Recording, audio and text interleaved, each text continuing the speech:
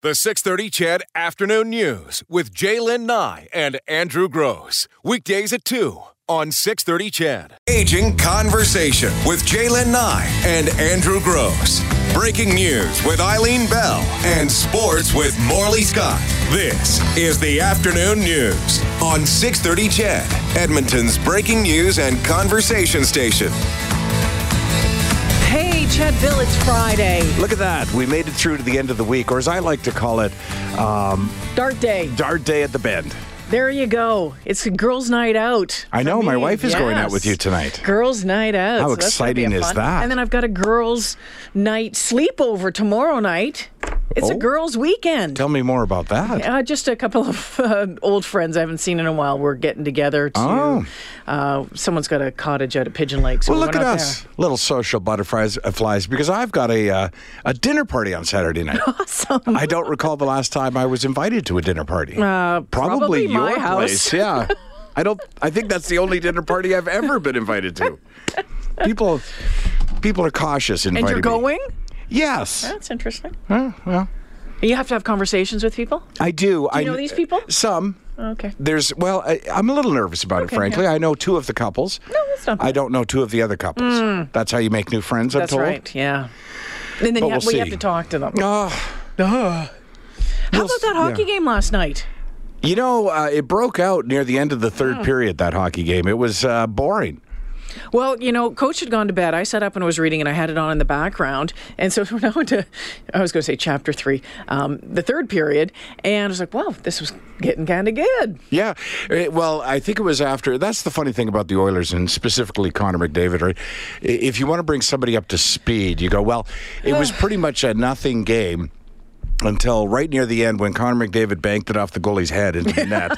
And you know, most Oilers fans are like, oh, yeah, okay. Yeah. There's nothing. Yeah, that's Connor. Just another day at the office, yeah. And then, of course, a couple of breakaways that he had that didn't score in that penalty shot. Well, he got a penalty shot, which in overtime is almost unheard of. They tend to try and just let the players play, but he got the penalty shot. Well, he was hooked pretty bad. It was like several times. Hook. Yeah, for sure. It was hard not to call it, but he beat the goalie but hit the post. But then, you know, karma has a way, or like I said yesterday, sometimes the world balances itself back out again. So, of course, it was his shot or his goal that won in the shootout. So, perfect. What's that guy's name? Clusterbuck. Yeah, Clutterbuck. Clutterbuck. Not Cluster, Clutterbuck. That's close to getting in trouble right there. Yeah, no and it was Jujhar Khaira that got into the fight with him? He sure did. Yeah, that was awesome. I think you're using the term fight loosely. But you know what? He stood up for one of his teammates, and I appreciate that a lot. The reason I say using the term loosely is because it wasn't much of a fight. No. It was Jujhar Khaira going, "Give here," and just correcting the world again. It was fun to watch. Yeah, it was. It was fun, and again, you just kind of all walk away. And I think it was. Who was it? Jack Michaels tweeted today. He said, you know, with all of the hockey games that he has watched over his careers, and he has seen great hockey players, and he has seen extraordinary hockey players, and then there's Connor McDavid. Oh, for sure. That's absolutely true. He's just a level above everybody else and getting better every game. Yeah. He just has this way of taking over a game sometimes, and that's what he did last night. It was just like, all right, fine, I'll get it.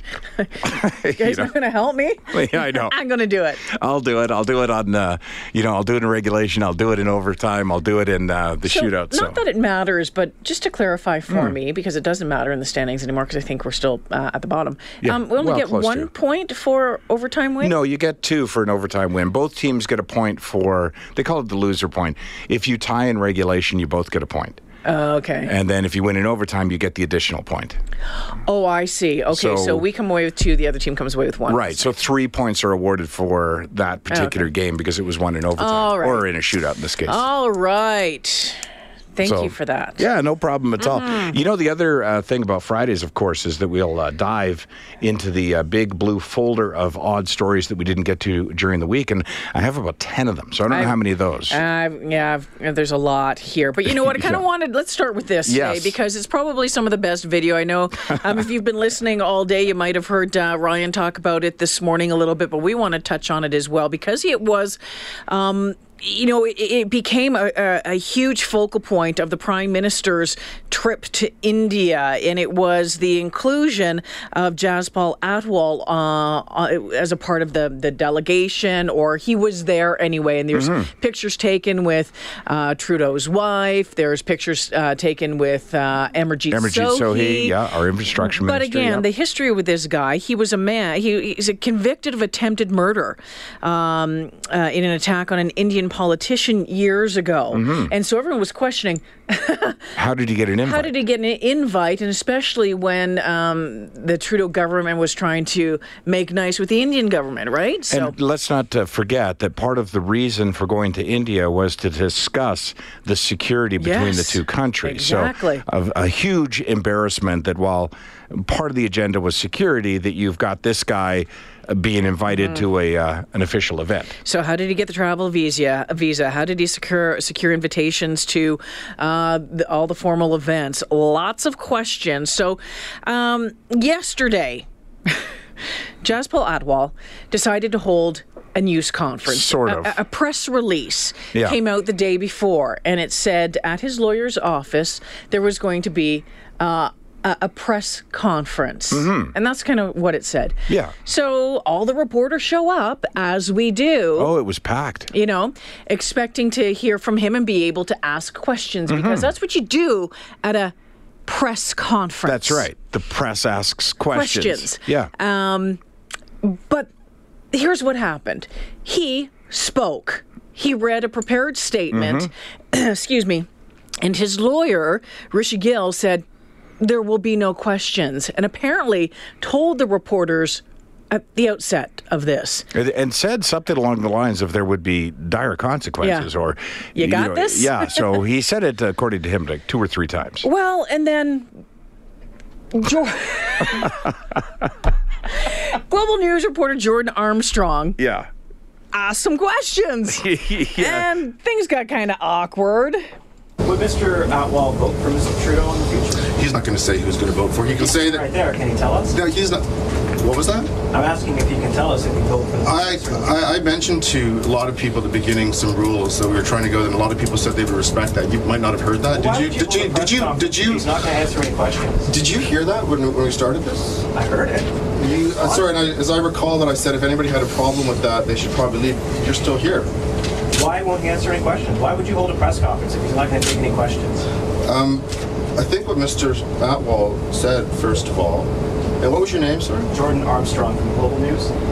Mr. Armstrong, just out of curiosity, you did hear me, didn't you? I heard you. I didn't respond to you. I'm asking you now. Why would you hold a news conference? Sorry. I just want to make sure I'm clear here. Sorry, I forgot. Mr. What was your last name again? Armstrong.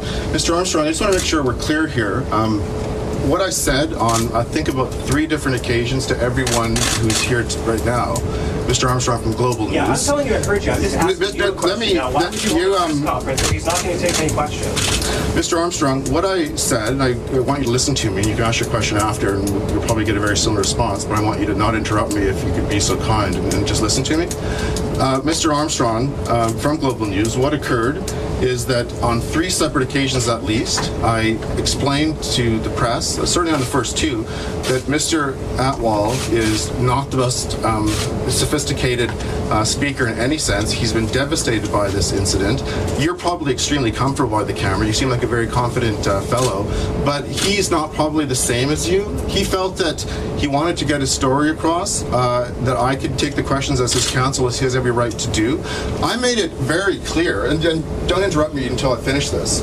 I made it very clear to people who, I think it was you that just said, well, I heard you, but I didn't respond, that if anybody has an issue with that, and that was the clear wording, they should advise me now.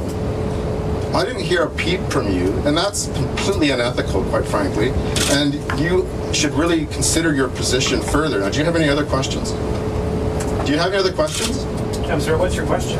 I don't have any questions. Do you have a question for me further? I've said that your position is very, very offside, but do you have further questions you want to ask? Go ahead. I don't have anything more to say to you. Do you have anything else? Good. You said that he was removed. Oh, my. I assume lawyers, or this particular lawyer, is paid by the word? What? That was an email. That if you're not going to allow questions from the media, email the statement. Well, and that's the thing. I showed up to news conferences for 18 years of my career. Let me tell you something. If on the media release that came out, it said, Mr. Atwal will be making a statement, probably no one would have showed up because you can just send it to me. Right. A media conference, a press conference, a news conference, there's going to be questions and answers there. Of course, that's the point of it. A statement is a statement, and we get those routinely throughout the day, every day. Just email it. Right. And typically politicians, he's not a politician, he's a convicted terrorist, but typically politicians will hold a media availability if they're intending to field questions, offer clarification, or further the topic. But we get many from Edmonton, from the province of Alberta, from the government of Canada that are simple statements, which is fine. Or they will say, there will be no question there, know, beforehand. Or they will invite media inquiries. Media conference, right? In the press release, there will be no questions. Yeah. I mean, occasionally we get some that, and we've followed up on them where we thought they'd be of interest to our listeners, where they say media inquiries can be directed to, and you do that if you'd like to get them on the show or ask further questions. This was just stupid, and I have to tell you that at one point, when you were listening to that, he says, I'm not sure if it's in the clip that we played, but I think it is, that Mr. Atwal is not as well versed. Yeah, sophisticated in a speaker. A speaker, so therefore he wanted to protect him from saying something stupid. And I've been wanting to bring this up for at least 2 weeks now, but we've not really tackled this topic, and I didn't want to bring it up all by itself. But I don't know if you ever heard, among the many other statements that Mr. Atwal made at one point, but I was listening to it on 6:30 CHED driving to work one day and almost drove off the road. He said, in defense of his actions previously, and I can see why the lawyer would go, okay, we need you to stop talking because you say things like this. He said, we all make mistakes. And I just about drove off the road. Texting somebody you didn't mean to is a mistake. Forgetting someone's birthday is a mistake. But attempting to murder somebody does not fall in the category of we all make mistakes. And to say he's not a terrorist, well, he's been convicted of that. He's a convicted terrorist. So let's not argue over terminology here either. That was and you know, how condescending.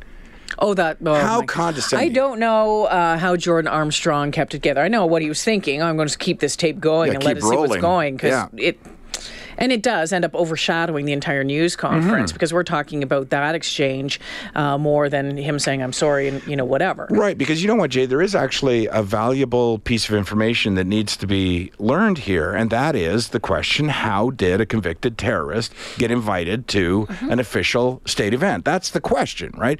Because there's a breach in security somewhere, and that's what... Somewhere along the line. Right, that's what we need to find out. And without trying to cast blame on a single person or shift blame to somebody else or just avoid blame, we do actually need to find that out because we want to make sure, in this case, nothing happened. He didn't end up at the event. No one was hurt. But we should find out how that happened, right? So that's the question that needs to be answered. But to have this fellow just sit there and say, I'll read a statement, I'll answer no questions whatsoever, and then have his lawyer basically deny that he's a terrorist or have him deny it. It's just like, well, that was a big waste of everyone's time, right? And should I add this to the conversation?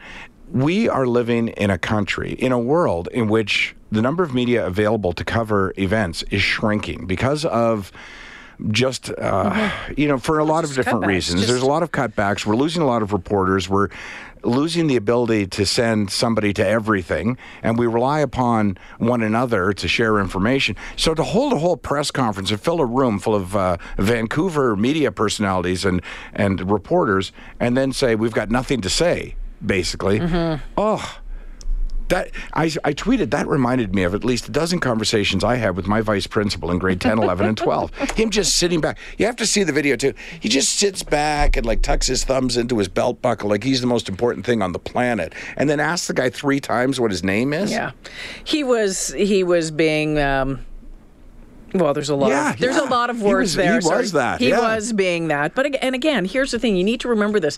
It is our job as journalists to ask questions. It is our job to go out there and trying to find answers. And when you get invited to a news conference, that is a part of your job to do. And I will just reiterate again, if on that media release that was sent out said, Mr. Attwell will be making a statement, no one would have showed up. Right, send me a copy of the statement. And then we're good to go. Let me ask you this, as a news person.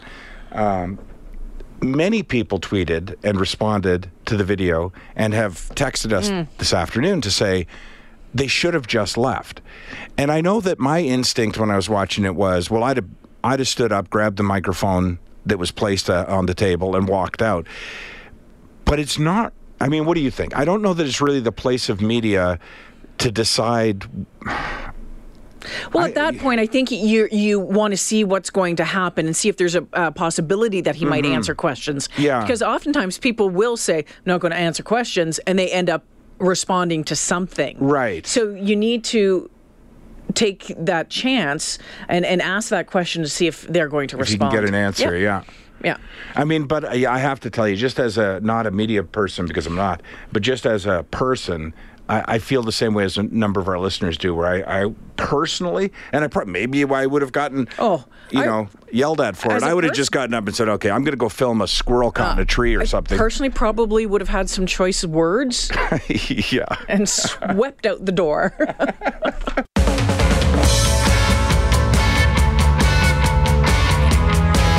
Just sit here and thinking about that exchange again, and it just has my blood boiling. It sure does. So condescending, so arrogant, so rude. And again, tip of the hat to Jordan Armstrong for handling it the way that he did. Yeah, I know one of our listeners said the real question is, how did he not get deported after being convicted? But he's a Canadian, right? So where are you deporting him to? That's the problem. Well, that's not the problem. That's just the fact.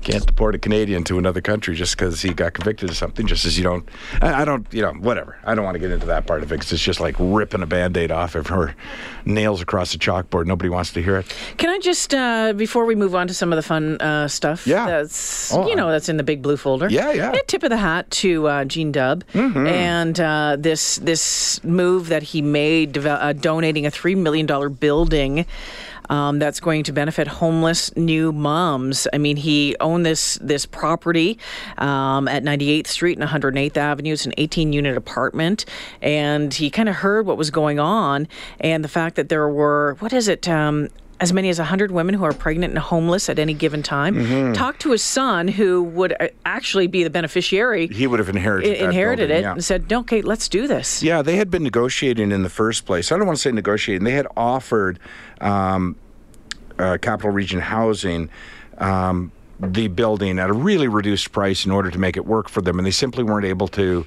get the deal done. They didn't have enough money. And it's just one of those things where, you don't have enough money. Okay, well, would free work?